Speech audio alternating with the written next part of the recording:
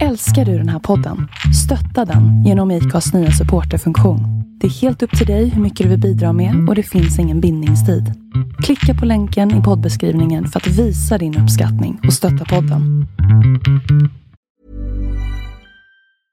I'm Sandra, and I'm just the professional your small business was looking for. But you didn't hire me because you didn't use LinkedIn Jobs. LinkedIn has professionals you can't find anywhere else, including those who aren't actively looking for a new job, but might be open to the perfect role, like me. In a given month, over 70% of LinkedIn users don't visit other leading job sites. So if you're not looking on LinkedIn, you'll miss out on great candidates like Sandra. Start hiring professionals like a professional. Post your free job on linkedin.com/achieve today. Ever catch yourself eating the same flavorless dinner 3 days in a row? Dreaming of something better? Well, HelloFresh is your guilt-free dream come true, baby. It's me, Keke Palmer. Let's wake up those taste buds with hot, juicy pecan-crusted chicken or garlic butter shrimp scampi. Hello Fresh. Stop dreaming of all the delicious possibilities and dig in at HelloFresh.com. Let's get this dinner party started.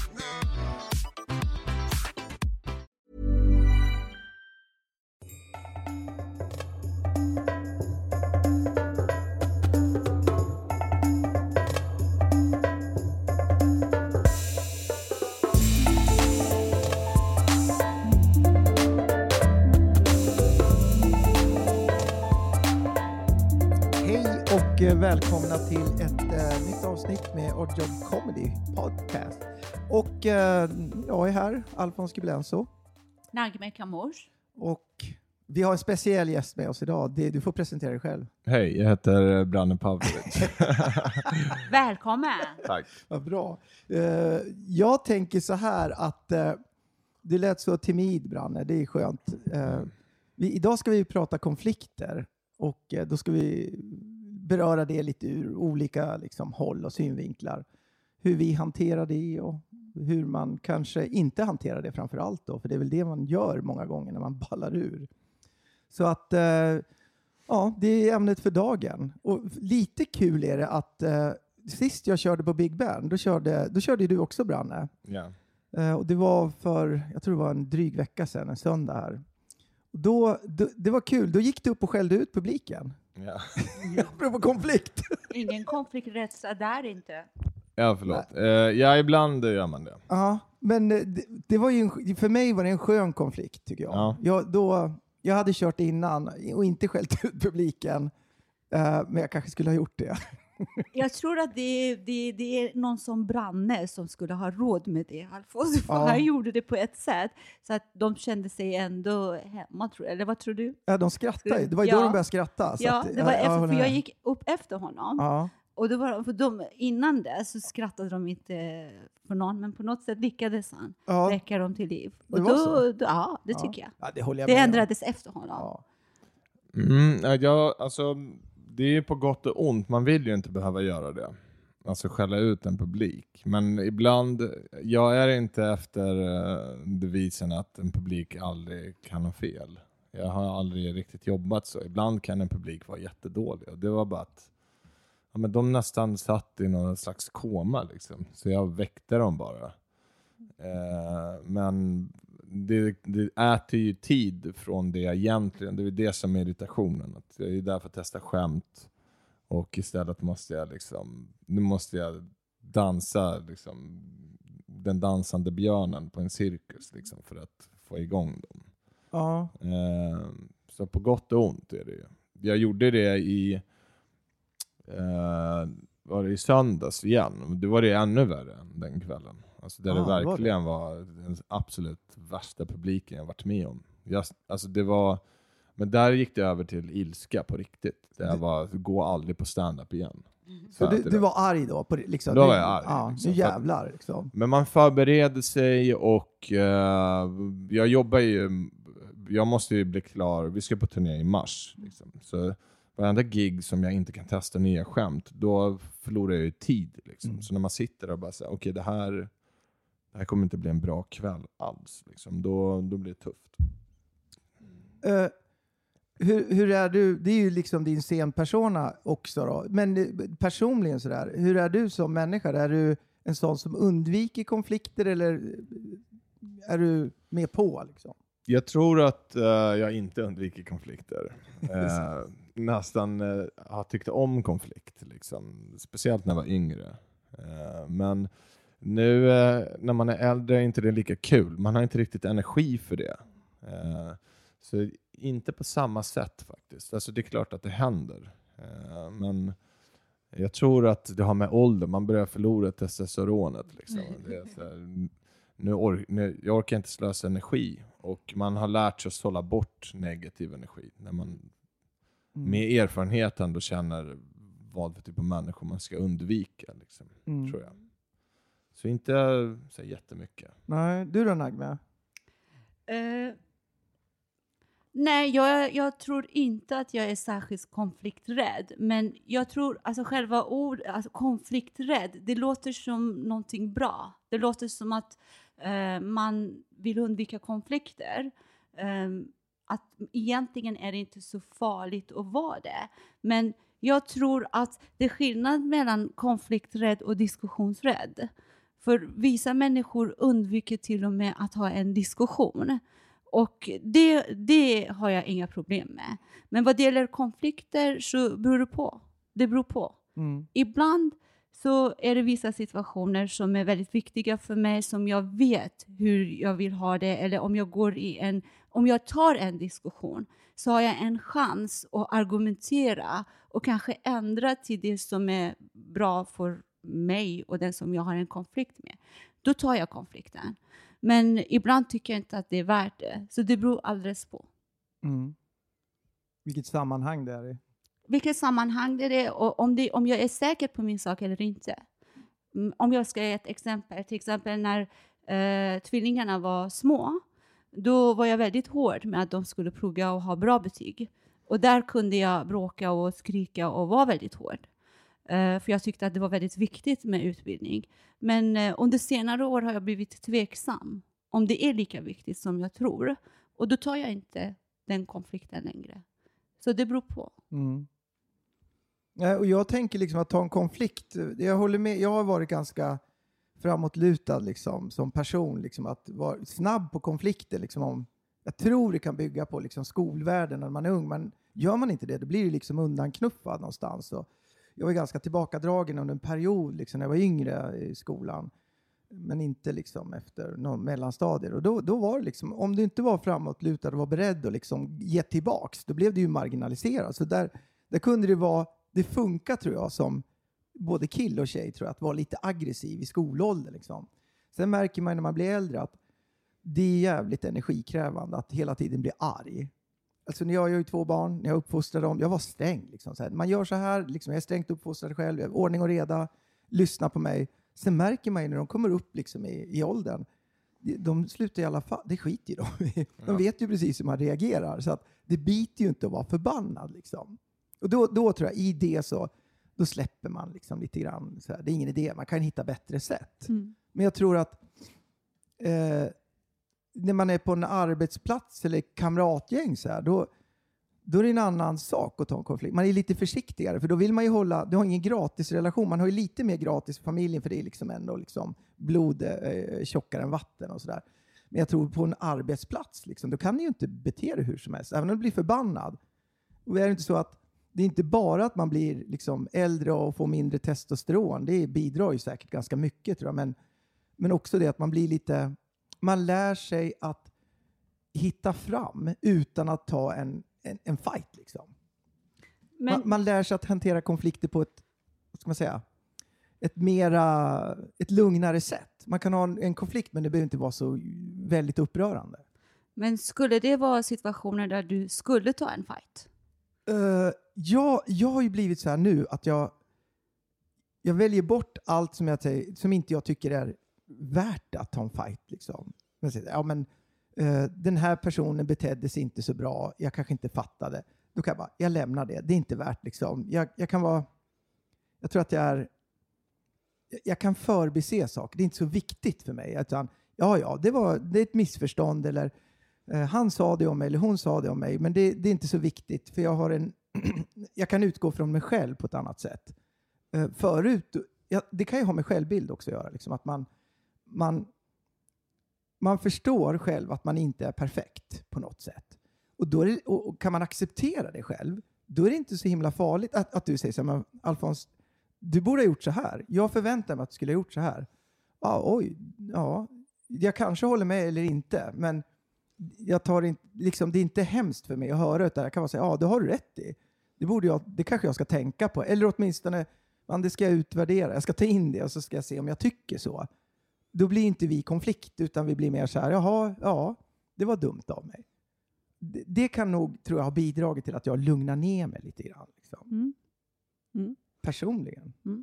Men Branne, finns det situationer som du skulle absolut ta en konflikt? Och finns det något specifikt exempel på området där det är viktigt för dig att stå på dig? Ja, det tror jag. Alltså, för mig är väl liksom den återkommande är väl i så fall rasism. Liksom, som är, alltså där har jag ingen tolerans, tror jag. Det reagerar jag på oavsett om det är riktat mot mig eller någon annan i min omgivning. Men det är väl den. Eller om jag skulle se någonting på stan liksom, som jag tycker är dåligt. Liksom, då skulle jag nog ingripa. Liksom. Så där reagerar jag nog i reflex mer. Och det är väl lite som du ser från skolan. Men också från, alltså jag är ju fortfarande från förorten liksom. Jag är ju i grund och botten en förortsmentalitet fortfarande, även om det kanske inte låter som det, eftersom jag inte pratar som Doggelito liksom. Så jag fortfarande, och det är ju det man jobbade bort när man kom in i arbetslivet, just den, för där är det ju, visar du svaghet så överlever du ju inte att du blir dödad liksom, men barn är ju hemska på det sättet. När de känner av svaghet så blir du målet för dem. Så det är väl egentligen rasism som jag nog mest, eller när jag känner att någon, men jag gillar liksom inte när någon snackar skit om folk bakom ryggen. Alltså det är lite olika. Det finns en skillnad mellan skvaller och liksom, alltså bara vara en odräglig människa mot någon annan. Liksom. Där brukar jag säga ifrån. Liksom. Jag anser inte att det finns en poäng med en sån diskussion. Liksom. Det är återigen negativ energi. Liksom. Så jag tror det är det viktigaste. Att liksom bara hålla, alltså livet är så mycket negativ energi ändå. Alltså oavsett. Så jag tror bara ju äldre man blir, desto mer försöker man bara sålla bort det här dåliga. Liksom, för att hitta lugn och ro. Liksom. Ja. Men eftersom jag kommer från Iran och jag är uppvuxen där, så om man skulle jämföra kulturellt, så i Iran är mänskliga rättigheter inte självklara. För att du ska kunna överleva, då måste du lära dig att försvara dina rättigheter till vardag. När någon försöker gå över dina gränser, när någon inte respekterar dina rättigheter. Så där är man verkligen inte konflikträdd för att överleva. Och det är ett sätt man lär sig. För varje gång du ska någonting så måste du argumentera för det. Så man lär sig att argumentera, och man lär sig att om du ska gå runt och hålla med alla, då kommer du dö. Du måste visa vad som är viktigt för dig. Och det är lite grann som det du säger. Att du säger att du har lite det där med dig från förorten. Jag har också lite från Iran. Jag måste, om jag känner att någonting är min rättighet, då måste jag kämpa för det. Men jag bedömer ju alltid risken, vad som skulle hända i olika situationer. Till exempel om jag bokar ett bord vid en restaurang och går dit och säger att bordet är vid toaletten. Jag har ingen problem att gå och säga att jag vill inte ha det bordet. Medan många i liknande situation skulle tycka att det är pinsamt. Jag tror inte att det bara är pinsamt. Alltså jag hade aldrig rätt på en restaurang. Bara för att jag liksom inte vill att någon spottar i min mat. För mig är det, alltså där har jag, oavsett vad som händer, förrän jag har fått maten så gidrar jag aldrig. Jag kan sätta mig vart man vill. Det var ja, absolut. Ja. Jag vet vad ni gör annars. Det. Men vi har så här lite annorlunda riskbedömning då. Ja, jag vågar. Det är det enda serviceyrket. Det enda jag gör är att jag ger dem ingen drick sen. Då måste jag ha fått jättemycket spott i min mat. Ja, det sköna med det är att du har ingen aning om det först nu när Branne sabbat det. Ja, då måste jag sitta och steka. Det kommer ju bara bli så att du gör en ny risk assessment på den. Nej, jag kommer fortsätta klaga. Ja, jag har lite bakterier i magen. Det dör ingen av. Hellre ett bättre bord. Ja, men för det är också där när går man in och börjar liksom... Jag tycker ju att det här är så jäkla olika, men för mig är det också... Jag är också sådär att aha, fast nu är det ju ledigt där. Och de säger, ja men det är reserverat. Och det är så här, nej men du tvekar ju när du sa det till mig. Då blir jag lite så här, ja fast jag vill sitta där. Då blir det en diskussion. Det kan jag tycka är ganska kul, men jag går ju inte upp i det numera. Förut kunde jag bli förbannad, liksom, för det blev en sån här, nej men jag ska vinna den här diskussionen. Jag ska ha det där bordet, annars går jag. Idag är det inte så. Idag liksom, man vädjar mer till deras liksom, vänlighet och trycker dem lite grann sådär, så får man inte det. Ja, men då får man hamna någon annanstans. Kanske lite spottemat, ingen aning, jag tror. Men det är ganska, jag tror ingen av oss här tror jag är speciellt konflikträdd. Nej, jag har hemskt svårt att tänka mig det liksom. Nej. Jag har skitsvårt att se Branne som konflikträdd. Alltså det är jag ju inte, men jag kan fortfarande undvika konflikt. I vissa fall kan jag göra det. Men jag har också hamnat i någon period, eller jag vet inte om det är period eller om det har liksom, men jag har haft väldigt, nu orkar jag inte ens ha en diskussion ibland med någon, när jag bara känner att alltså, en konflikt uppstår ju när man inte håller med varandra, men sen handlar det ju om liksom, hur många varv man tar kring någonting tills man bara känner okej, nu argumenterar jag med en vägg liksom. Men jag har nog hamnat i en sån här situation där nu stänger jag bara ut en människa helt ur mitt liv som jag känner att men jag orkar inte, du är dum i huvudet liksom. Alltså att man orkar inte slösa tid på någon som man inte känner att det finns något hopp för liksom. Ett bra exempel på det är ju Twitter. Jag var ju väldigt konfrontativ på Twitter en gång i tiden. Jag gillade att trolla och liksom trakassera folk. Eller inte trakassera, men liksom trolla rassar och såna här grejer. Och förra året följde jag massor med rassekonton. Men det säger, jag orkar inte ta debatten med sådana människor överhuvudtaget. För att jag känner bara, din argumentationsteknik är du har inte läst på, du är dum i huvudet, du måste vakna. Du har blivit hjärntvätt. Alltså det är så, om det här är dina argument, det finns ingenting att diskutera liksom. Och också att du går in med premissen att okej, om du inte håller med mig så är du dum i huvudet. Det är så folk argumenterar på Twitter. Och det är en konflikt jag skiter för. Nu följer jag bara som att sätta djurkonton. Ja, Paris Hiltons hundar. Men det du säger har inte en baksida. För så där gör jag också ibland. Men när man gör det, för jag kan gå i perioder, det är en tid känner jag så. Kanske för att jag har blivit äldre. Men jag känner att nej, jag orkar inte. Hur många gånger ska jag egentligen säga till om det där? Nej, alltså, nu skiter jag i det där. Och då har jag sett att om jag gör det med överdrift, vilket jag gör ibland. Jag är en sån människa. Att liksom, ibland byter jag bara kanal och blir helt på ett annat sätt. Nu är jag i en period där jag orkar inte ta konflikter. Men jag redan börjar se baksidan av det. För det första, privat, så är min man väldigt konflikträdd. Och jag är inte det. Men vi måste ta hänsyn till varandra. Så en konflikträdd människa kan inte ändra sig så mycket. För han är så mest i naturen. Jag har försökt, men han är konflikträdd. Men jag är inte det. Men på senare år börjar jag släppa mer och mer saker som jag tycker, jag orkar inte. Men det blir att förut, då kanske det var lite mer skrik och gap hemma hos oss, mest från mig. Nu har jag blivit lite tystare för jag har anpassat mig. Men jag ser på mina barn att så fort vi har en liten diskussion hemma, det kan vara om mat, om att jag vill inte ha så mycket salt, och han kanske säger att men då kommer det inte smaka någonting. Då blir de jätterädda. Då säger de, men bråka inte nu. Och så ser jag att vi har blivit tystare. i och med att vi har valt, alltså min man tycker att det är skönare så. Men jag ser en förlust i det. Jag ser att vi släpper saker och diskuterar inte. Och när vi inte gör det, då kan inte våra barn lära sig att argumentera, diskutera. Det är ändå normalt att man skulle skrika på varandra ibland. Ja, men absolut. Jag tycker att inte hålla med varandra, en diskussion är ju, det tror jag, men jag tror alltså när det kommer till ett förhållande så tror jag, alltså om man bara låter massor med grejer gro liksom.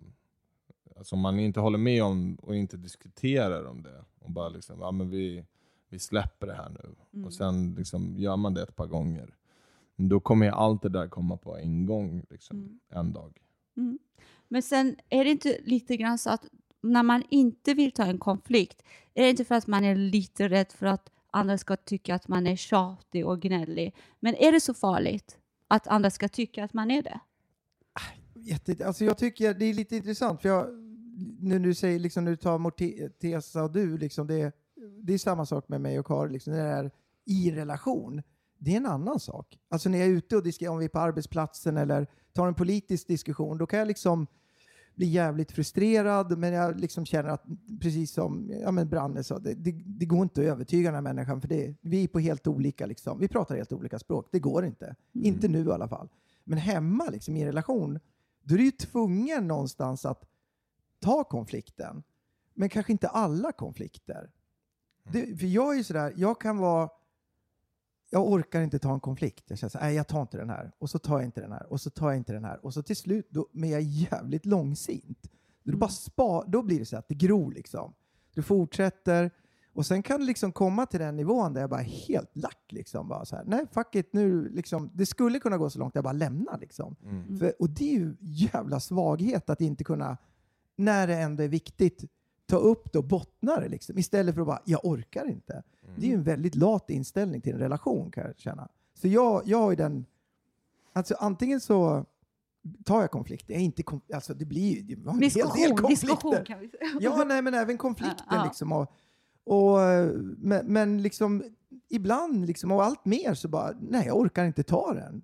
Det är en svaghet tycker jag. För då slutar man utveckla någonting. Så där brister jag lite. Jag jobbar mycket med, eller jag har inte alls jobbat mycket med, men jag upptäckte kanske nu i det här senaste året speciellt liksom, att jag är att jag blir tyst liksom, och så bär jag det inom mig istället, vilket är jävligt sjuk grej liksom. Det är lite nytt för mig, så det är en sån här dålig utveckling som jag har haft då. Jag vet inte varför. Ja, man kanske måste se upp med det.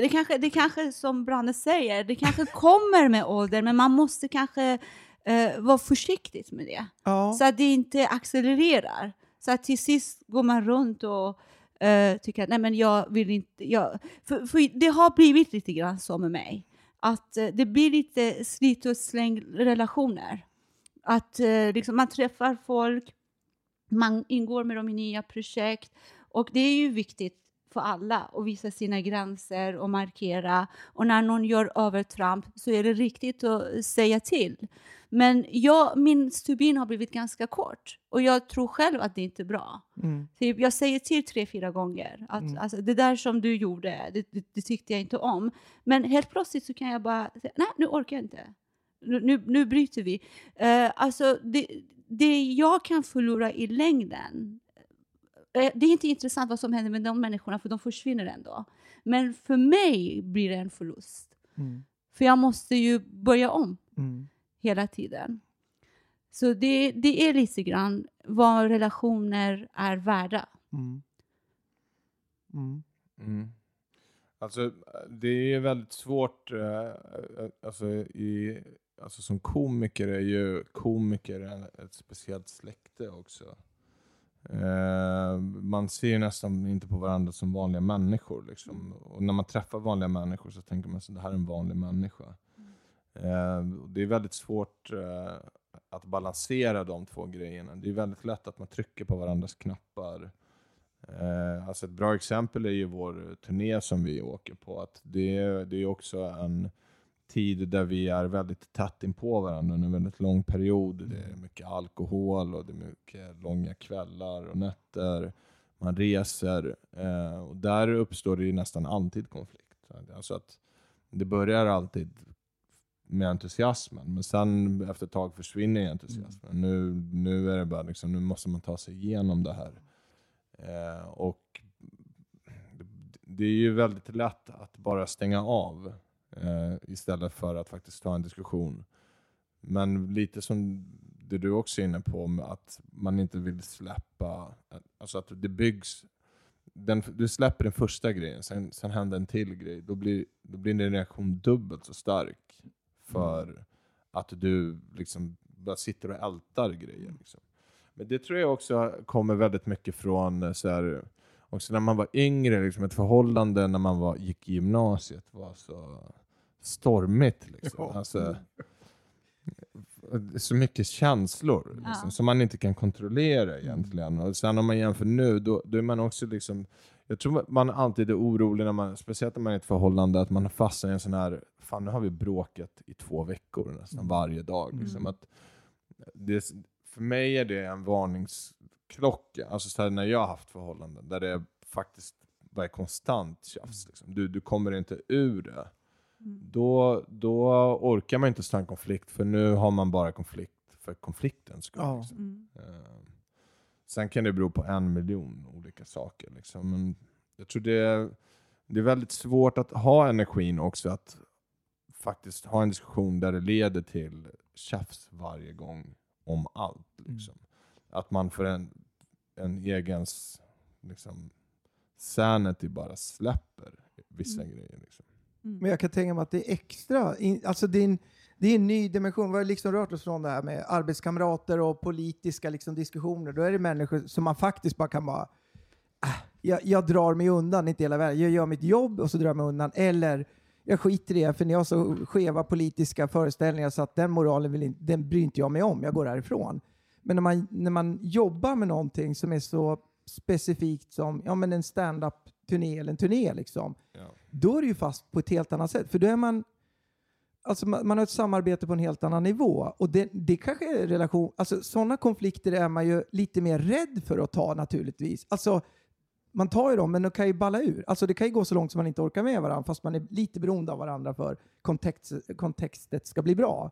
Jag kollade på bio igår faktiskt. Kollade på den här vad heter den då? Med Freddie Mercury. Kom hem sent och går iväg på bio för att slappna av. Och där var det konflikter. Liksom man ser Queen. Jävligt intressant band liksom, med väldigt speciella liksom, musiker, och Freddie Mercury som den fixa stjärnan liksom, i bandet.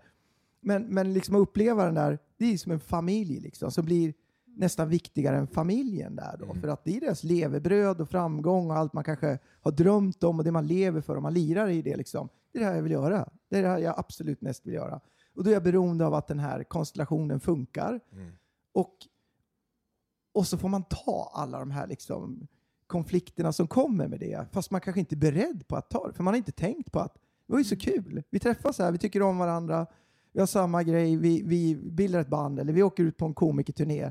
Och sen när man börjar göra de där grejerna intensivt och ute, så händer det saker som man fan inte är beredd på liksom. För man kommer varandra mycket närmare än vad man kanske egentligen till och med tänker på. Sen tror jag att min erfarenhet av sådana grupper är att man är så mån, i alla fall när jag har varit i liknande situationer, man är så mån av att verka skön. Att när små problem kommer upp, då säger man ingenting. För att egentligen så vill man inte uppfattas som gnällspik. Men när de upprepas och ingen säger någonting, så som du säger, då bygger man upp den där irritationen tills det kommer till en explosion där man kan fortfarande backa det, men det är mycket svårare. Det är som läxor som man inte gör och man vill göra dem dagen innan examen. Det är faktiskt en bra liknelse. Nej, men jag tror också att det som händer i en sån situation oftast är att man kanske säger saker man inte menar, eller för att man är mer sur än vid liksom det första tillfället. Jag har inte sett den här Freddie Mercury-filmen, men jag kan verkligen förstå hur rockband splittras. Det kan jag verkligen göra, eftersom Men komiker har ju mycket större egon än musiker. Ja. Alltså mycket större. Ja, ja. Det är inte... Nej. Alltså det är inte i närheten av... Sen skulle jag nog säga att alltså vår konstellation, alltså sämst, är nog de 3 mest dysfunktionella komikerna i Ska du berätta Sverige. vilka det är kanske? Det är Jonathan Unge och Ahmed Berhan. Och det har varit Aron Flam också, men inte längre. Ja, okej. Så vi har Så det redan är börjat konst splittra. i sig Ja, att ni... Just nu ni låter det går väldigt harmoniskt ändå. Ja, men det var det inte den här Det var ett rundan. skämt, Brandon. Ja, jag fattar det. Nej, men det är ju... jag tror också det är det som gör att vi fortfarande liksom har hållit på så här länge. Men det är ju verkligen nästan varje runda som vi åker ut på kan vara den sista. För att ja, men det är liksom, alla är destruktiva och dysfunktionella. På riktigt. Liksom. Så. Hur länge har ni hållit på? Det här är nu åker vi ut på vårt 5:e år faktiskt. Men vi är alla samma. Jag, Jonathan och Aron var i samma bungee-klass. Alltså, så vi gjorde våra Förlåt, debuter. vad betyder det? Det var en nybörjartävling. Bungee comedy. Den största liksom. Förr, alltså när jag började köra stand-up, då fanns det en gratis klubb i Stockholm. 2.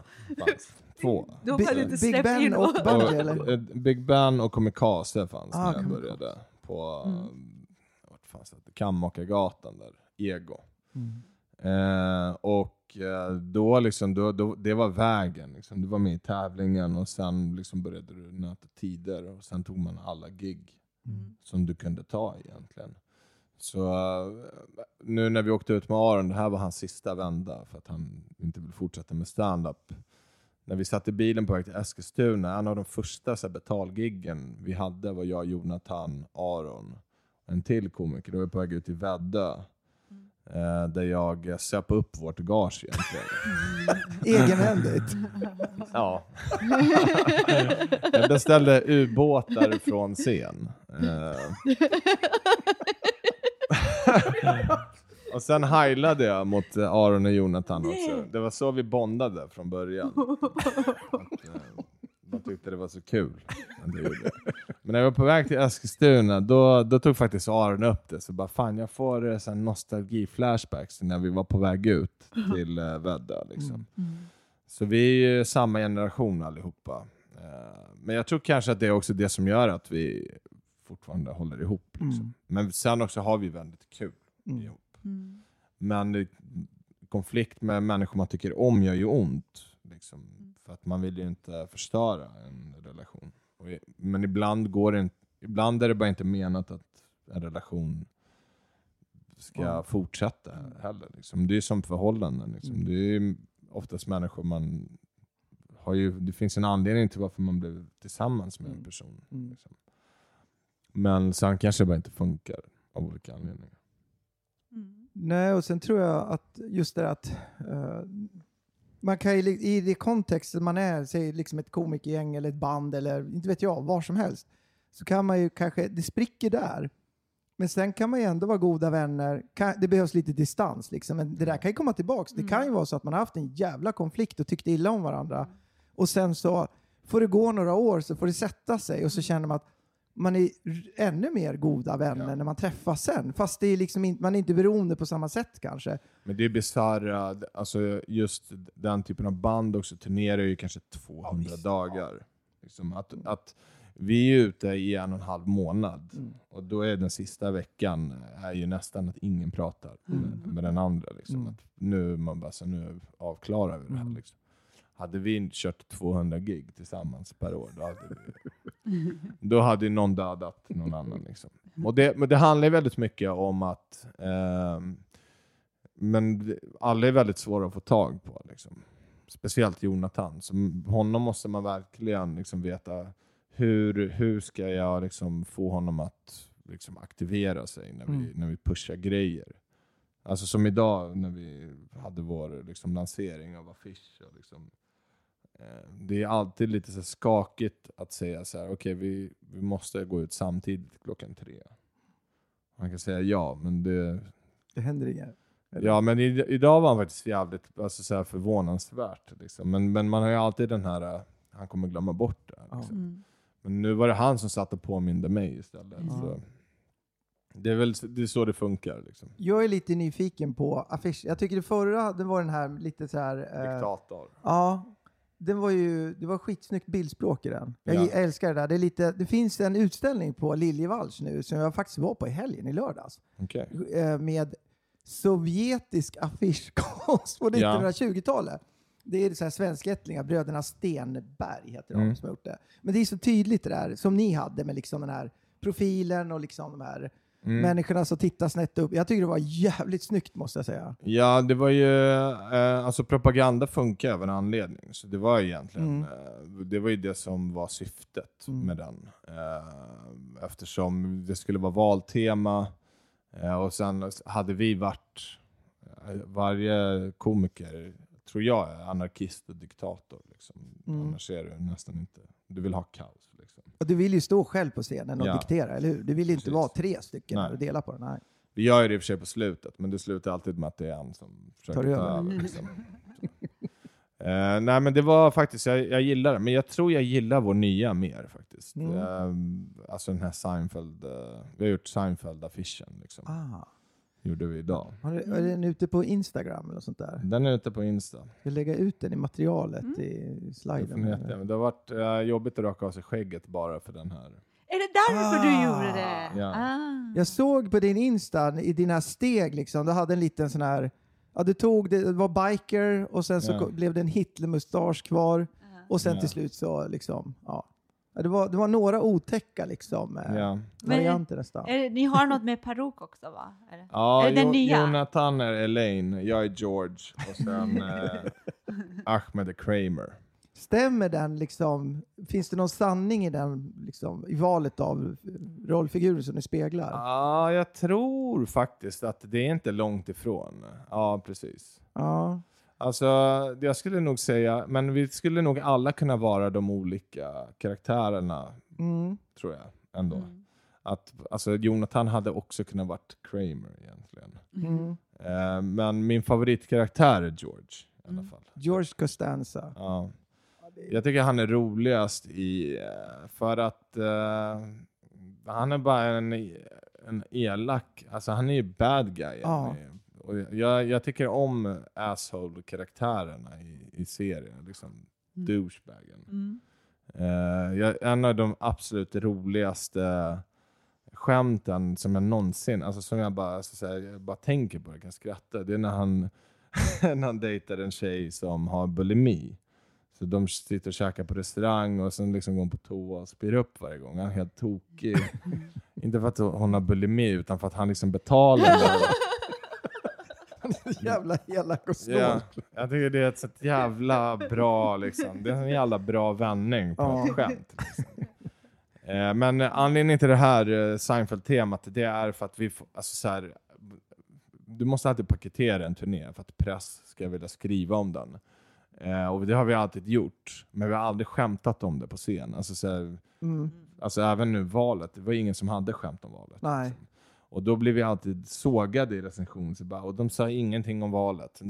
Det är ingen som bryr sig. Alltså, någonstans är det underförstått. Ni har sålt in konceptet och det har funkat. Till media. Men vår publik vet ju att vi inte kommer ha en jävla valshow i 2 timmar. Liksom. Nej, imitera Ingvar Carlsson. Liksom. Ja. Så den här gången så gör vi Seinfeld av den enkla anledningen att alltså taglinen, det är en show om ingenting. Så nu när de recenserar kan de inte gnälla på att vi inte följer temat. Vi har sagt det. Det är en show om ingenting. Ja, men det är väl bra. Jag gillar Seinfeld, är ju jävligt kul, men jag tycker samtidigt att jag skulle ju tycka det var sjukt tråkigt om jag gick på sämst och så kör de Seinfeld-sketcher. Nej, men det kommer inte. Nej. Det hoppas jag inte nu. Media tror att vi ska göra. Nej. Men vi är lite inne, vi ska ha presskonferens på fredag. Vi är lite inne på att kanske bara spela dumma med att vi inte vet om att det här är en Seinfeld. Att vi spelar att vi inte ens vet vad en Seinfeld är. Med en slump liksom. Ja, och sen säga att så här, men vi kanske funderar på att starta en serie sen, en sitcom. Något kul som inte handlar vardagsgrejer kanske. Ja. Det finns plats för det. Vi får se. Ja. Men jag tror inte det kommer komma någon på vår presskonferens. Det är lite det som är tanken. Men det är kul. När är presskonferensen då? Den är på fredag 6:30. Ja, okej. Så jag hoppas det är journalister som är taggade. Nu kommer den här förmodligen inte att sändas innan dess, men vi har väl fler presskonferenser. Men vi kommer livestreama den på Facebook. Sen kommer man göra något urklipp av det blir. Men vi är nog ganska övertygade om att det är ingen som kommer komma dit. Nej. Då. Det är lite kul att livestreama om det är helt tomt. Det blir faktiskt, det är en ganska schysst komisk effekt på det, tycker jag. Ja. Någonstans. Vi sitter och väntar hela tiden på folk. Och ha en diskussion om det där. Det kan vara lite schysst. Men då blir det ingen konflikt med media, med andra ord. Nej. Nej, men nu har vi faktiskt gått så pass långt att vi är helt oberoende av media faktiskt. Vi sålde ju slut vår höstturné utan en betald annons eller intervju. Så vi har bara kommit till insikten att vi inte behöver media. Nej, men ni har väl tillräckligt med namn och folk som har sett er förut som vill se er, helt enkelt. Det har jobbat er till den publik ni har, helt enkelt. Ja, alltså sämst är ett väldigt inarbetat. Konceptet har... Alltså publiken vet bara om det här händer till våren. Liksom. Så den säljer sig själv. Nu, liksom. Så...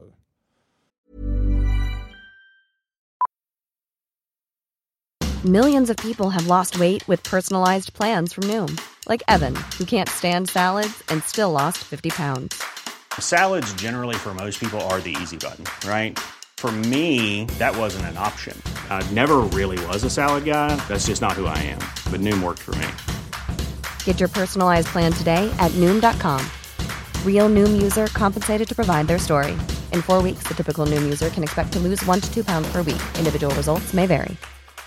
Hiring for your small business? If you're not looking for professionals on LinkedIn, you're looking in the wrong place. That's like looking for your car keys in a fish tank. LinkedIn helps you hire professionals you can't find anywhere else, even those who aren't actively searching for a new job but might be open to the perfect role. In a given month, over 70% of LinkedIn users don't even visit other leading job sites. So start looking in the right place. With LinkedIn, you can hire professionals like a professional. Post your free job on linkedin.com/achieve today. Wow. Nice. Yeah. What you're hearing are the sounds of people everywhere putting on Bombas socks, underwear, and T-shirts made from absurdly soft materials that feel like plush clouds. Yeah, that plush.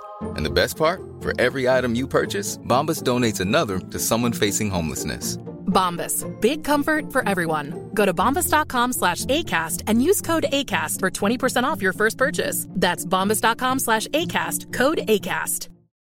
Millions of people have lost weight with personalized plans from Noom. Like Evan, who can't stand salads and still lost 50 pounds. Salads generally for most people are the easy button, right? For me, that wasn't an option. I never really was a salad guy. That's just not who I am. But Noom worked for me. Get your personalized plan today at Noom.com. Real Noom user compensated to provide their story. In 4 weeks, the typical Noom user can expect to lose 1 to 2 pounds per week. Individual results may vary. Hur många ställen åker ni till? Alltså nu, den kommer bli lite mindre. Det kommer bara bli 15 stopp. Där. Det är ganska mycket ändå. Ja. Men vad har ni haft som mest? Jag har haft 29. Det var förra. Vi vill ju göra mer, men det är lite att jag behöver fixa ett jobb. Så jag kan inte vara lika mycket ute på vägarna. Så det kommer vara torsdag, fredag, lördag bara. I 1,5 månad. Och det vet jag inte heller hur det kommer funka med mitt framtida jobb. Du får ha ett jobb. Ni får höja priset bara. Jag har ju svaret där. Det var enkelt, va? Nej, men vi vill inte göra det för att vi vill ha publik som skrattar. När vi har haft dyra priser, speciellt på Intiman, de 9 första raderna har varit extra dyra biljetter. Då har de kvällarna gått ganska dåligt. Då har 9 människor väldigt mycket pengar men väldigt lite humor oftast. They rattle their jewelry instead of laughing. Så vi vill ha vår publik liksom. Faktiskt. Ja, men kul. Alltså lycka till med det. Jag vet att det kommer att gå bra, men det ska jag själv komma och kolla när ni kör. När kör ni i Stockholm? 20 mars är första. Ja. Kul. Vad är roligast att köra? Jag ballar ur. Jag vet att jag inte är på ämnet här, men det är bara för att jag är lite nyfiken. Får jag? Ja, absolut. Tack. Ja. Men hur är det att köra Stockholm jämfört med att köra ute i liksom, är det skillnad på storstäderna Göteborg, Stockholm, Malmö? Eller är alla städer lite unika liksom? Alltså... Jag tror alla städer är unika. Alltså absolut. Men Göteborg har varit absolut lättast. Liksom. Alltså, det är många som säger det. Fast jag tycker att det håller på att skifta nu. Alltså att nu vet de, alltså Göteborgspubliken har blivit medveten om att de är bäst. Aha. Så nu liksom anstränger de sig inte lika mycket. Liksom. Men jag tycker Stockholm är fortfarande, alltså det är väldigt stockholmskt att säga liksom. Men det är en hård, alltså det är högre i tak, det är oftast en mer påläst publik liksom. Det hänger med i referenserna. Vi är alla Stockholmsbaserade egentligen liksom. Så att jag skulle säga Stockholm är bäst, Norrland, Sundsvall är nog, Sundsvall och Gävle är de absolut värsta städerna att köra stand-up. Vet du var jag kommer ifrån, Branne? Jag är hemskt ledsen. Det är väldigt tråkig stad också. Ja, men det var kul att ha dig här som gäst. Nej, men otroligt ful stad är det också. Alltså det är som en jävla kommunistisk plåtburk liksom. Det är inga liksom gamla fasad. Det enda roliga med Gävle. Alfons, kom igen nu. Ta konflikten. Säg nej. Säg ifrån. Vet du vad det värsta är? Jag håller med mig. Ja. Jag kan inte säga det här egentligen. Men det är faktiskt, det finns en stadskärna som är fin och det finns en gammal stad. Den är snygg. Den är snygg. Så. Men det är en väldigt liten del av hela Gävle. Ja, liksom. Sen är det en industristad som liksom... Ja, som är väldigt tråkig. Men det här karaoke-stället som finns där.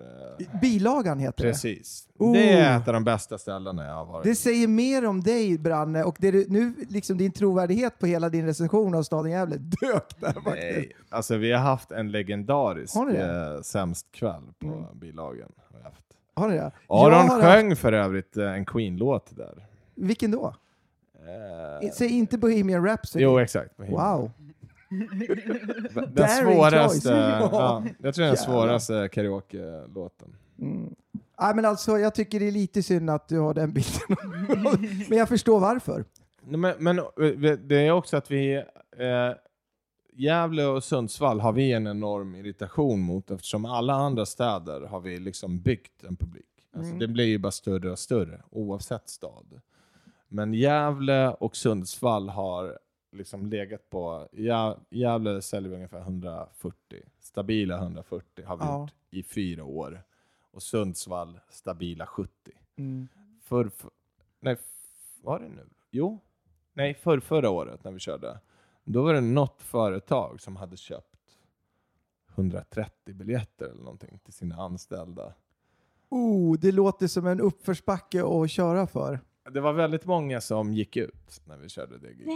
Jo, men om jag ska vara helt ärlig, alltså det skiter alltså om det är vad som behövs för att sälja biljetter i Sundsvall, då gör jag det. Men nu har vi faktiskt beslutat att vi aldrig kommer att besöka Sundsvall igen. Och vi hoppar Gävle också. aj. Ja, men om jag hade bott kvar i Gävle, då hade jag kommit om ni hade åkt dit. Och jag är en sån där som skrattar när det är kul. Ja, men men då bytte vi lokal. Jag tror faktiskt det var vi körde ju där Gasta har kört den här fin restaurang. Ja, exakt. Nej, det är mitt vid något torg där. Södermalms torg där. Ja, jag vet. Det är ganska... Det är som en konferens där, liksom. När vi körde på den här kyrkan sist, då var det faktiskt ganska bra gig. Sjömanskyrkan? Ja, precis. Okej. Om det kan jag tänka mig att det är en bättre... Du vet ganska många ställen i Gävle ändå. Ja. Men jag har ju varit i Gävle när jag spelade basket också. Så jag spelade i Ockelbo. Jag spelade Blackeberg och Akropol. Akropol? Så när vi brukar spela Ockelbo, då brukade de bäa för att häckla de grekiska spelarna. Liksom. Ockelbo, det finns mycket runt omkring liksom, som är white trash, utanför. Nu måste jag säga verkligen utanför. Men det har ju såna här orter liksom. Men Prins Daniel har ju varit och kollat. Han har sett mig både spela basket och och köra stand-up. Vilket är ganska coolt. För att han är helt betydelselös person egentligen. Alltså det betyder absolut ingenting. Men prinsessan Victoria var på basketmatchen. Men det betyder något då? Det betyder något. Hade han varit där själv hade ingen vetat. Alltså basket är ju så pass, det är ju en jävla rolig sport att kolla på. Jag kollar ju väldigt mycket när jag bodde i USA. Ja. Och kommer hem liksom, för basketen, när jag växte upp i Sverige var ju liksom, det var ju inte basket liksom. Det var något annat. Det är tyvärr så fortfarande. Men den är ju ändå, jag tycker det var kul. Det var lite kul stämning på basketmatcherna. För det är mera kopplat till det jag, liksom, det där hiphopkulturen och lite det som jag gillar. Så det var jävligt kul att kolla. Så jag var faktiskt, jag var ute ganska mycket då när jag bodde i Gävle och kollade på matcherna. Men det är bra stämning i Ockelbo också. De hade ju fullt sätt. Ja, visst. De är baskettokiga där. Det är jättekul liksom. Och många roliga historier har jag därifrån. Det ska vi inte dra nu liksom. Det är inte riktigt rumsrent faktiskt. Får komma till min podd och prata. Ja, härligt. Ja, men det var en liten utvikning, men jag tycker det var ju roligt att höra liksom. Börjar gå på Stensturnén nu. Mycket gemensamt där. Ja. Många. Ja, men det är en liten stad och det är så här, många flyttar ju ner hit. Det är liksom, det blir så, jag har jättemånga vänner därifrån här också liksom. Så hade Regina Lund bott där också? Ja, eller? det stämmer. Ja, hon är Gävlebo också från början. Så det. Men om vi går tillbaka till diskussionen, om man jämför hur konflikträdd man är i olika länder. Har ni någon åsikt om det? Prata med en serb, det vet du. Ja, och en pers, det vet du. Pappa är från Jamaica liksom, så, och mamma är den liksom, hon är inte en sekund från en konflikt. Nu har hon lugnat ner sig, men då var liksom, det bara smällde hemma liksom. Det var ständiga konflikter. Jag var van med att om inte människor skriker åt mig i skolan, då är det ingen fara. Då kan jag göra vad jag vill liksom. Så det, jag tror att det är en jävla skillnad alltså. Ja, men jag tror att det är väldigt mycket kopplat till språket faktiskt. Att svenska är ett lite mer monotont språk. Svenska, alltså i mentalitet är ganska, inte kall, men liksom, vad ska man säga, instängda. Liksom. Kontrollerande, eller? Ja, men väldigt, inte blyga, men tillbakadragna. Liksom. Alltså, det är inte mycket känsloyttringar hos en svensk som sitter på ett café. Man sitter nästan och viskar. När min brorsa blev ihop med sin tjej, och när vi liksom hamnade i en diskussion på serbiska, då tror hon, alltså även när vi inte bråkar, att vi bråkar. Eftersom det är ett helt annat tempo i språket. Liksom. Men jag vet inte, jag tror det, alltså Juggan är ju inte känd för att vara ett lugnt land. Liksom. Vi har haft mer än bara konflikter. Ja. Men jag tror att det är ett sånt folk. Liksom. Jag tycker det finns mer charm i det.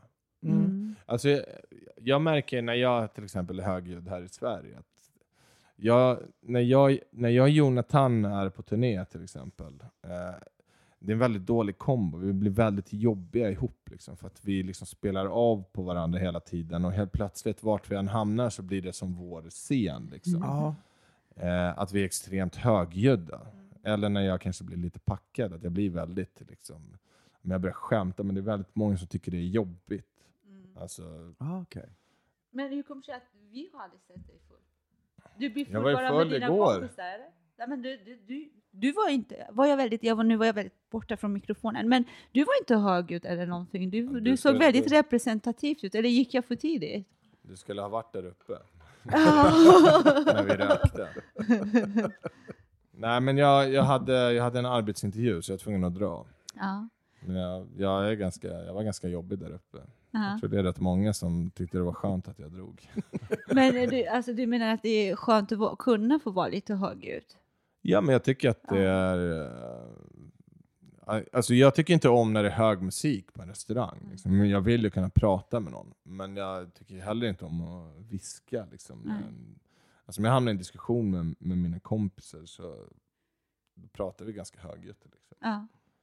Ja, men det tycker inte jag är fel. Nej. Alltså jag tänkte på det när jag flyttade. Jag flyttade till England för 10 år sedan. Och då bodde jag där 7 år. Jag kommer ihåg i början när jag gick ut med engelska vänner. Då sa jag till tvillingarna, För jag hade ju bott här många år. Så jag hade ju försvenskat mig. Är det dina barn, tvillingar? Ja, Kallar du tvillingen bara för att du inte vet skillnad? Nej, det är skillnad. Men jag kallar dem, nu när du sa det, så gör jag det. Ja, men det är lättare, lättare, mina barn, så säger jag tvillingarna.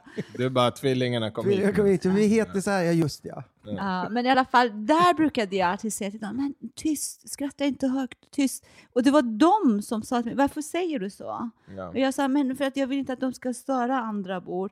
Och det var först då de sa, men alla är minst lika högljudda. Ja. Och det var då jag tänkte på att, i andra länder är det mycket högre tolerans för ljud. Mm. Och det kan jag också sakna ibland. I Sverige så tänker jag på det mer. Nu får jag inte prata så högt. Och, det finns ju någon restaurang nu som har öppnat där man bara får viska. Jag kan inte komma på vad den heter. Va? Ja.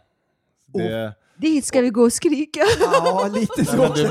Låt oss boka bord. Det blir utslängd då. Nej, men jag tänker att nästa års julfest.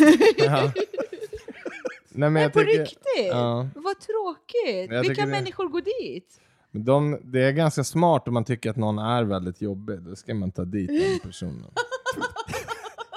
Så jag antar att dricka vodka och sitta på whiskyskrogen. Nej, men jag har en tjejkompis som hamnade där. Och hon är ganska skrikig också. Jag tror nog det finns en anledning till varför vi går hit igen. Ja, det var skittrevligt förra gången. Du vet, när servisen går också runt och frågar. Är det någon som stör? Alltså, tycker ni att någon är högljudd? Så att då är de aktivt liksom. Håller nere allting liksom. Wow. Jag vet inte vad syftet med det är.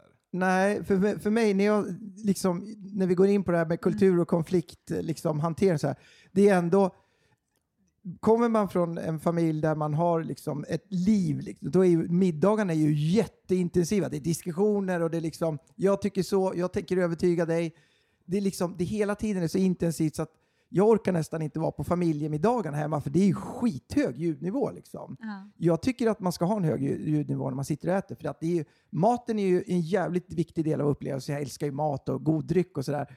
Men jävlar i mig, det ska vara kul att umgås liksom. Det är det man gör. Jag vill ha en ganska hög ljudnivå. Det ska vara levande och det ska hända grejer. Liksom och sitta, även en sådär romantisk, nu gör jag sådana här citationstecken, middag. Den är skittråkig om det är tyst. Det finns ingen energi i det. Det ska vara utlevelse. Det måste hända grejer. Alltså, det där tycker jag faktiskt har försvunnit ganska mycket från Stockholm. Ja. Alltså de här klassiska fine dining. Alltså att det finns ju kvar ute på landet lite grann. Alltså, vi var i Kalmar och käkade på en sån här jättedyr restaurang. Det var svindålig mat. Alltså, så här, men kostade mer än liksom en bra restaurang i Stockholm. Och då satt man bara så här, alltså de här hade inte överlevt en vecka där. Liksom. Men att där finns det fortfarande den här, men det är hit man går för att fira någonting eller för att försöka imponera på något. Bara för att det är dyrt. Det är dyrt. Liksom. Lika med fint. Ja. Fy fan vad tråkigt, verkligen. Men det har blivit lite mer liv. Alltså när jag var borta 7 år och när jag kom tillbaka, jag märkte en skillnad. Man kanske gör det om man har varit borta en tid. Det är lite mer tillåtet nu. Det är lite men man mer försöker ju centrera mycket. Alltså som Rörstrandsgatan här. Att man försöker ju skapa den här liksom, gågata utlandskänsla. Liksom, långradda med uteserveringar. Även på Mariatorget där vid Swedenborg finns det liksom. Det tycker jag är positivt. Alltså, det som jag kan sakna i Sverige, jag älskar ju Italien. Det är mitt favoritland. Jag önskar att det fanns mer piazzor. Alltså bara torg som inte har någon biltrafik. Alltså det är liksom som en oas. Liksom. Det fattar inte jag varför det inte finns i Stockholm. Liksom. Nej, jag håller med. Och det finns ju så mycket ytor där det skulle kunna ha liksom mer av den här öppna restaurang. Det behöver inte vara fin restaurang, men ett liv liksom. Men flytta ut uteserveringar. Ja. Kan det ha med vädret att göra? Att det blir liksom så kort säsong att satsa på det? Men jag tror mycket Italien är byggt på alltså att alla de här piazzorna oftast är vid en kyrka. Och vid den där kyrkan går liksom alla på helgerna. Och där har du café, där restaurang. Så det är liksom en samlingspunkt liksom, som har funnits. Dels det, och sen att det bor ju människor i Italien. Liksom. Det bor ju inga människor i Sverige. Man tänker liksom hur länge det har funnits en civilisation i Italien, så är det ju så jävla sjukt mycket längre än Stockholm Stockholm på 1300-talet jämfört med Verona liksom under samma period, eller Rom eller vad du vill. Ja. Det är ju storstäder där nere. Här är det rena de här bondlandet liksom. Så att, jag tror att det beror på att vi är Sverige är ett gammalt bondesamhälle som nu liksom de senaste åren börjar internationaliseras. Ja.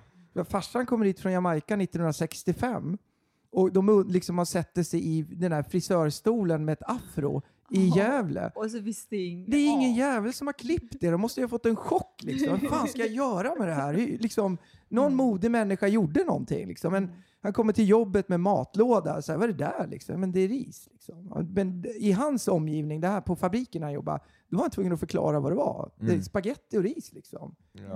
Liksom komma hit från Italien under den här arbetskraftsinvandringen liksom, och vilja köpa rött vin och komma hem med något, jag vet inte fan liksom, Aurora, svartvinbärsbrännvin, vin gjort i Finland liksom. Men det måste ha varit en omställning. Så jag tror att den resan vi är inne på nu som gör lite ont och tydligen stick åt de här Sverigedemokraterna det är att vi håller på att internationaliseras. Vi håller på att bli en del av liksom världsmedborgare snarare än att vi är ett litet bondeland. Så jag tycker det är nog den lite grann effekten man ser liksom, att internationalisering är att man tar med sig sina vanor och så skjuter man in energi i det samhället vi har. Det vi skapar nu är ett mycket, mycket mer levande samhälle liksom. Det är ju mycket roligare. Men jag känner igen det du säger, för jag bodde ju här nere i slutet av 80-talet liksom.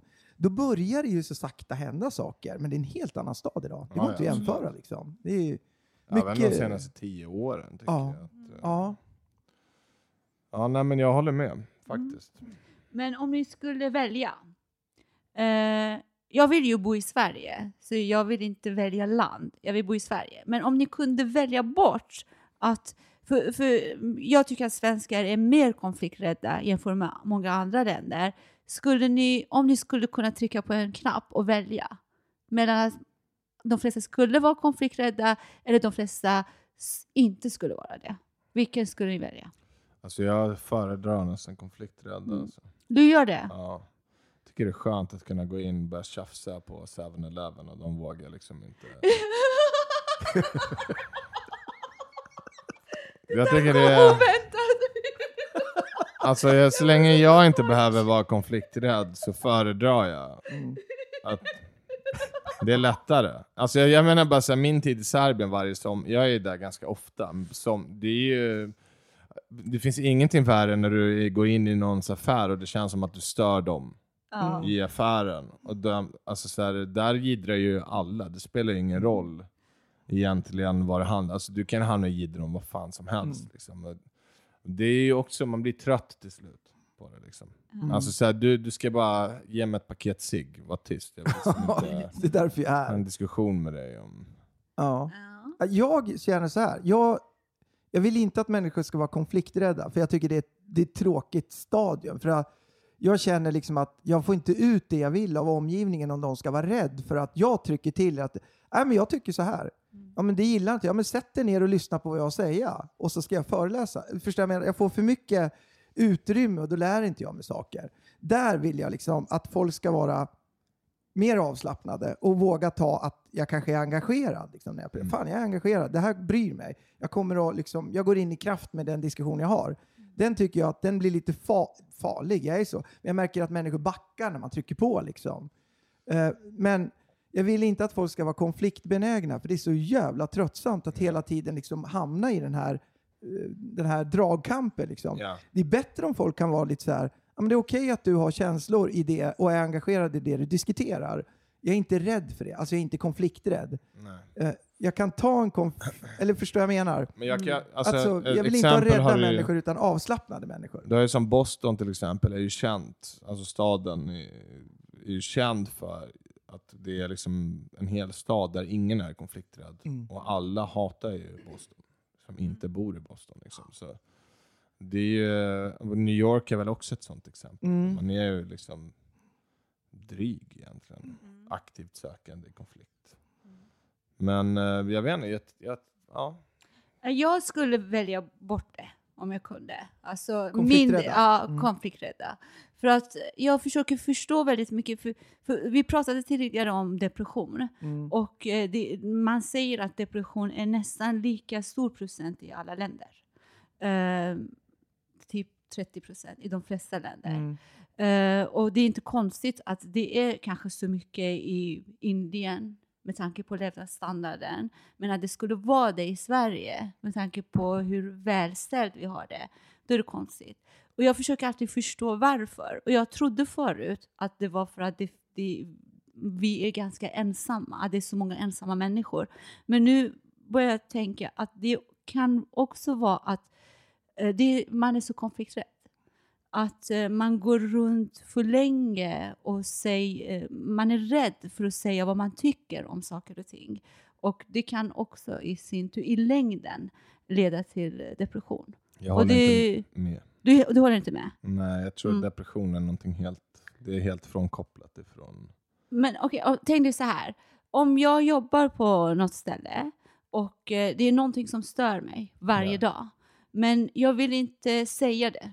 För jag är rädd för det. Ja.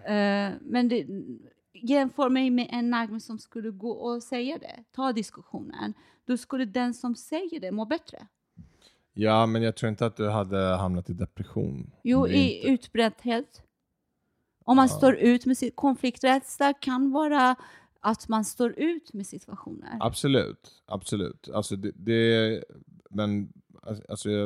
klinisk depression är ju alltså oavsett alltså om du är konflikträdd eller inte. Det är ju alltid inte kopplat till jobb heller. Alltså till någon som faller i en depression. Men sen absolut att det kan leda till att du blir deprimerad på grund av din situation på jobbet. Men jag tror att konflikträdsla på arbetsplats ofta handlar om att folk är rädda att förlora sitt jobb. Att det är ju, speciellt i Sverige är det ju väldigt lätt att framstå som den enda som inte håller med sin chef. Att du snabbt står ut i en sån situation. Då blir du ett offer för konflikträdslan lite grann ändå. Precis. Alltså för du sticker ut. För jag tar den här. Och sen får du den här när alla kollegorna kommer till dig efteråt och bara, men vad skönt att du sa det. För jag vågade inte. Säg det du, Branne. Det här, jag har tänkt på det här ganska länge, men du kan väl ta det. Ja. Är du den? Det är därför jag inte har ett jobb nu. Du tror att ett samhälle mår bättre av att folk är konflikträdda? Nej, jag tror inte att de mår bättre, men jag tror inte att man kan, alltså jag tror inte att det leder att det direkt leder till depression. Nej, jag säger att en av anledningarna. Jag trodde absolut. förut att att det var så mycket ensamhet. Vi har tittat på depression ur olika synvinklar. Ja. Att det kan vara genetiskt, det kan vara många traumatiska upplevelser. Det kan vara det. Men jag trodde, alltså en av mina teorier var att vi slutar prata med varandra. Vi har slutat umgås med varandra. Barn är väldigt ensamma. Men det är ett sånt, alltså samhället är ju också, och det märker man ju nu, alltså ju äldre man blir, att dels så finns det ju inte ett naturligt sätt att umgås i Sverige som i alltså i Serbien är det ju liksom nu, och det här är ju liksom sen någonting man skämtar om i Serbien. Speciellt Tyskland var det väldigt vanligt att så här, men du bokade in att våra barn ska leka. Det är liksom, det tycker de är helt bisarrt liksom. Så du går väl bara hem till ungen, du leker liksom. Men nu har jag själv kommit till en punkt där, men om jag ska umgås med mina kompisar, att jag måste boka in. Det finns inte den här, men vi ses och tar en öl liksom. Utan det är verkligen, men vad gör du nästa vecka? Och det är ju för att samhället är ju liksom uppbyggt på ett sånt sätt där, alltså det är ju väldigt svårt att hinna med allt. Och där väldigt många väljer att bara, men nu är inte jag social under en lång period liksom. Så det håller jag med om, att alltså Sverige är ju, alltså marknadsekonomin har inte ens behövt isolera svensken. Svensken var isolerad innan marknadsekonomin kom hit liksom. Så det är ju väldigt tråkigt tycker jag. Med just alltså den biten, att det är väldigt isolerat liksom. Och just jag själv då, när jag är med vänner som jag tycker om och bryr mig om, då har jag mer tendens att ta in. Jag tycker att konflikt låter väldigt stark. Ja. Men säg att jag har en vän som är viktigt för mig och vi är inte överens om en sak. Ju viktigare hon är för mig, desto viktigare för mig är att ta den där diskussionen. Ja. När jag inte tar det, då betyder för mig att hon inte är så viktigt för mig. Du bryr dig inte. Jag bryr mig inte. Jag skiter i den där relationen. Så jag tolkar det själv att många gånger när jag tar en konflikt med människor, det är för att jag bryr mig om dem. Och ju äldre jag blir, desto tröttare är jag. Och desto mer sällan gör jag det. Och desto mer händer det att jag förlorar vänner. Ja. Och då blir jag mer ensam. Och då måste jag akta mig liksom. På för det är ändå att jag bor här. Jag vill verka modern. Jag vill försvenska mig lite grann. Men jag måste akta mig hela tiden. Jag måste hela tiden tänka. Att men vad har inte för bråttom. Och vad är du ens på väg? Om du ska bli för konflikträdd, då blir du ensam. Om du ska skita i människor så får det inte passa dig. Då måste du börja om på nytt. Och det kostar resurser. Och det är resurser som jag måste ta från min familj. Jag måste satsa i nya saker som tar min tid. Ja. Och jag känner ändå att jag vill inte bli konflikträdd. Jag känner att jag är på väg dit. Men jag vill inte bli det.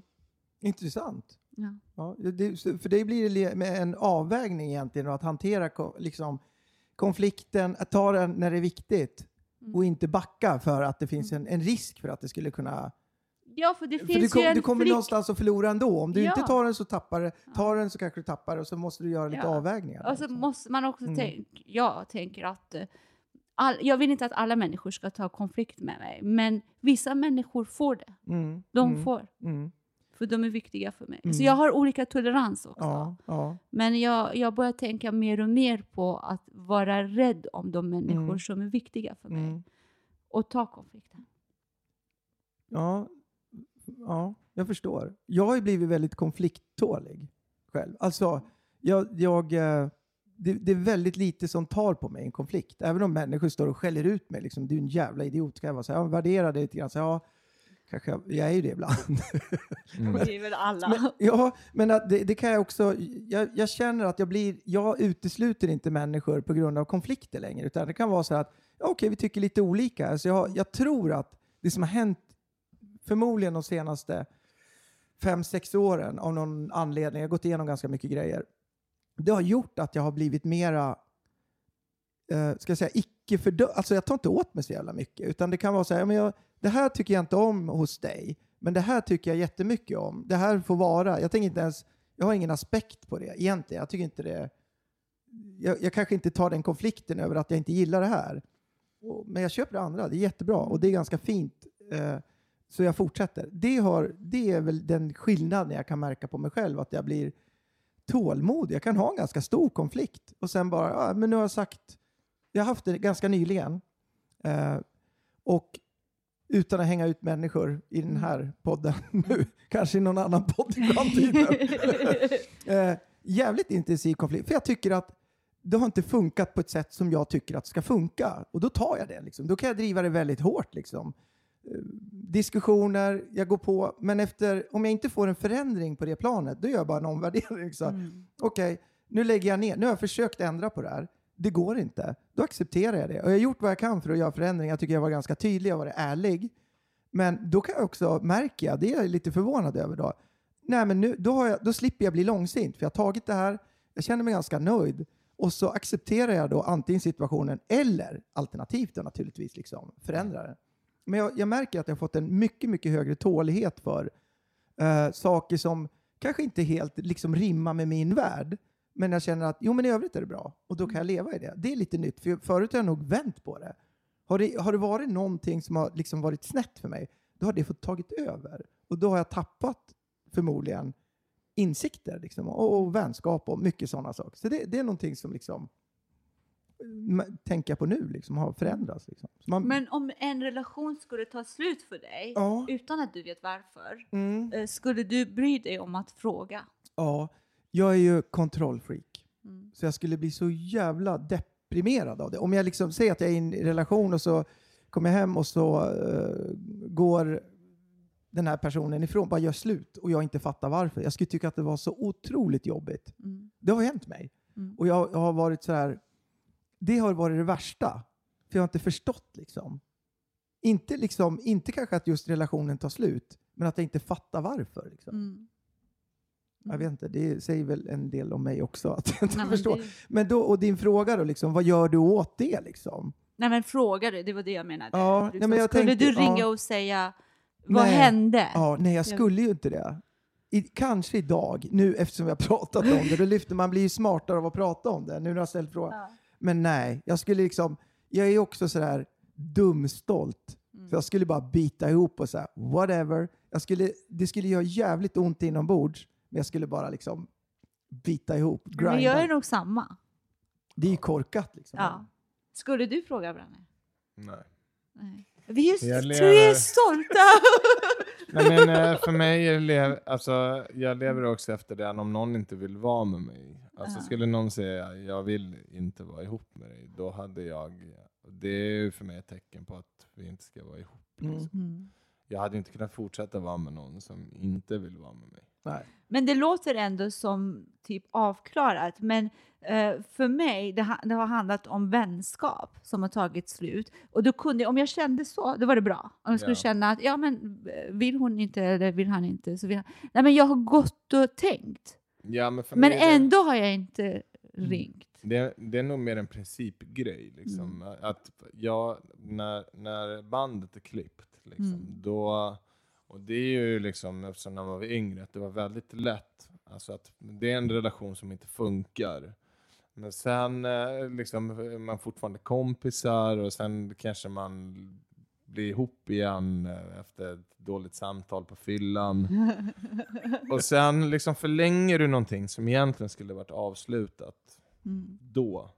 Till liksom att du försöker lappa någonting som du vet inte går. Så för mig är det, jag försöker vara väldigt liksom säga okej, nu går jag vidare liksom. Jag vill inte falla tillbaka till det här som inte funkar. För att ofta, alltså nu jag tror det beror på liksom. Det är väldigt svårt för mig att säga eftersom jag aldrig haft barn liksom. Hur jag hade reagerat i en sån, men jag har haft ett långt förhållande med en kvinna som jag verkligen älskade, men jag hade ändå inte kunnat nu, okej, vi testar igen liksom. Det tror jag aldrig. Ja, alltså jag har testat en sån grej en gång och det var ju total katastrof liksom. Jag känner inte någon som har positiva resultat från det. Så den dagen jag faktiskt träffar någon där det har funkat, då kanske jag liksom skulle ha lite hopp om det. Men jag har aldrig stött på någon kompis som... Nej, jag har inte heller. Eller jo! Menar du att liksom man gör slut med varandra och så går man iväg och blir ihop med någon annan och så kommer man tillbaka? Jo. Har du varit med om det? Nej, jag känner ett fall, men de är inte så lyckliga. Så jag måste säga det. Good point. Så det är liksom, det är mer en bevisning. Teorin är starkt. Då alla de vi känner som har gjort det och har klarat det är olyckliga. I alla fall hittills då. Ja, men jag tror det är en väldigt svår... Det är väldigt svårt att acceptera eftersom oftast blir man ju tillsammans med någon av en anledning. Alltså att man känner en attraktion till den andra. Men jag tror också att man måste ibland bara acceptera att någonting inte funkar. Och det tror jag har blivit mycket duktigare på nu. Men dels för att man är äldre, att man inte slösar tid. Men om man bara har en magkänsla som säger så här, det här känns inte rätt. Att faktiskt följa det. Liksom. Att inte sitta och bara, nej men det här är jättebra. När man innerst inne vet att det inte är det. Magkänslan är... Den finns det ju ingen forskning bakom. Men den och kvinnlig intuition är två saker som jag... Så man måste ha respekt för. Alltså, jag tror bara om kvinnor visste att deras kvinnliga intuition alltså alltid stämde. Då hade det varit väldigt farligt för alla män. Nu tycker jag, nu har vi pratat ganska länge här och jag tycker vi börjar hamna på farligt vatten. Vi ska inte avslöja att kvinnlig intuition faktiskt är sann och riktig liksom, utan Vi behöver inte avslöja det, vi vet det. Jag gör det, damn. Jag har så jävla läskiga historier som jag inte ska... Jo men berätta, snälla berätta, snälla, du behöver inte säga något namn. Jag framstår som hemsk själv då liksom. Nej men säg att det var din kompis. Men jag var ganska ung. Alltså det här var under liksom den här gymnasietiden. Liksom, när väldigt känsliga liksom. Men jag var i alla fall otrogen mot den här tjejen. Och så sa hon bara, alltså bara från ingenstans liksom, så bara, jag har bara en känsla av att jag var otrogen. Alltså inte baserat på att hon har hittat någonting, utan bara så här, hon bara hoppar in i säng, vi ska sova och så bara vänder sig mot mig och bara, fan, jag har bara en känsla av att det är, så här, det är exakt vad jag har varit. Och då vill jag bara säga, om du bara visste hur rätt du har i den känslan just nu. Jag känner faktiskt igen det där branden jävligt väl. Och det är så sjukt konstigt för att det är intuition. Det är ingen annat. Liksom. Det är som en magisk kraft egentligen. Men ska jag ge 2 exempel korta från min egen intuition. Så här, kort. Min syster bodde hos oss en tid för att hon ville att vi skulle hjälpa henne med studier så att hon skulle komma in på högskolan. Men du sa att du får göra det om du gör precis som jag säger. Och hon gick med på det. Så liksom, hon skulle plugga. Och det var ändå din syrra? Hon känner ju dig. Okay. Ja, men de kallar det för att köra ett nagme, säger de. Så här, omöjliga projekt och så ger jag program och så följer de det. Och då säger jag, men då får du inte festa, då ska du plugga så många timmar lördagar och söndagar. Men det var en torsdag som hon säger när går du till jobbet imorgon? Ska jag göra frukost för dig? Och så tänkte jag, aha. Kom jag ihåg att jag gick och gömde mig den dagen. Gjorde du det? Ja. Sneaky bastard. Då kom de, alltså, hon hade kallat dit några så här killkompisar, tjejkompisar. Då satt de på den tiden så kunde man röka inomhus. Så höll de på att röka. Jag kommer ner och hon fick hjärtinfarkt. Alltså än idag så säger hon med, hur kunde du veta det? Det du säger, Nagme, nu, det är att kvinnlig intuition handlar om spionage egentligen. Ja, det gör mig tror ännu du? mer obekväm. Kanske var det. Du punkterade den. Ja. Jag hoppas din man lyssnar på det här.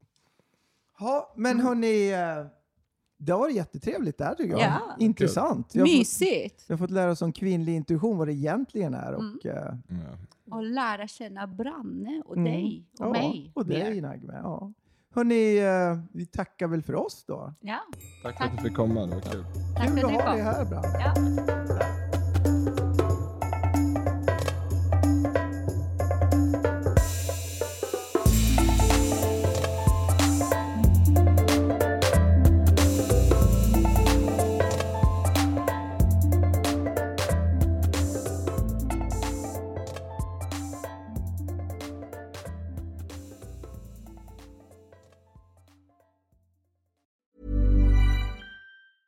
Ever catch yourself eating the same flavorless dinner 3 days in a row? Dreaming of something better? Well, HelloFresh is your guilt-free dream come true, baby. It's me, Keke Palmer. Let's wake up those taste buds with hot, juicy pecan-crusted chicken or garlic butter shrimp scampi. Hello Fresh.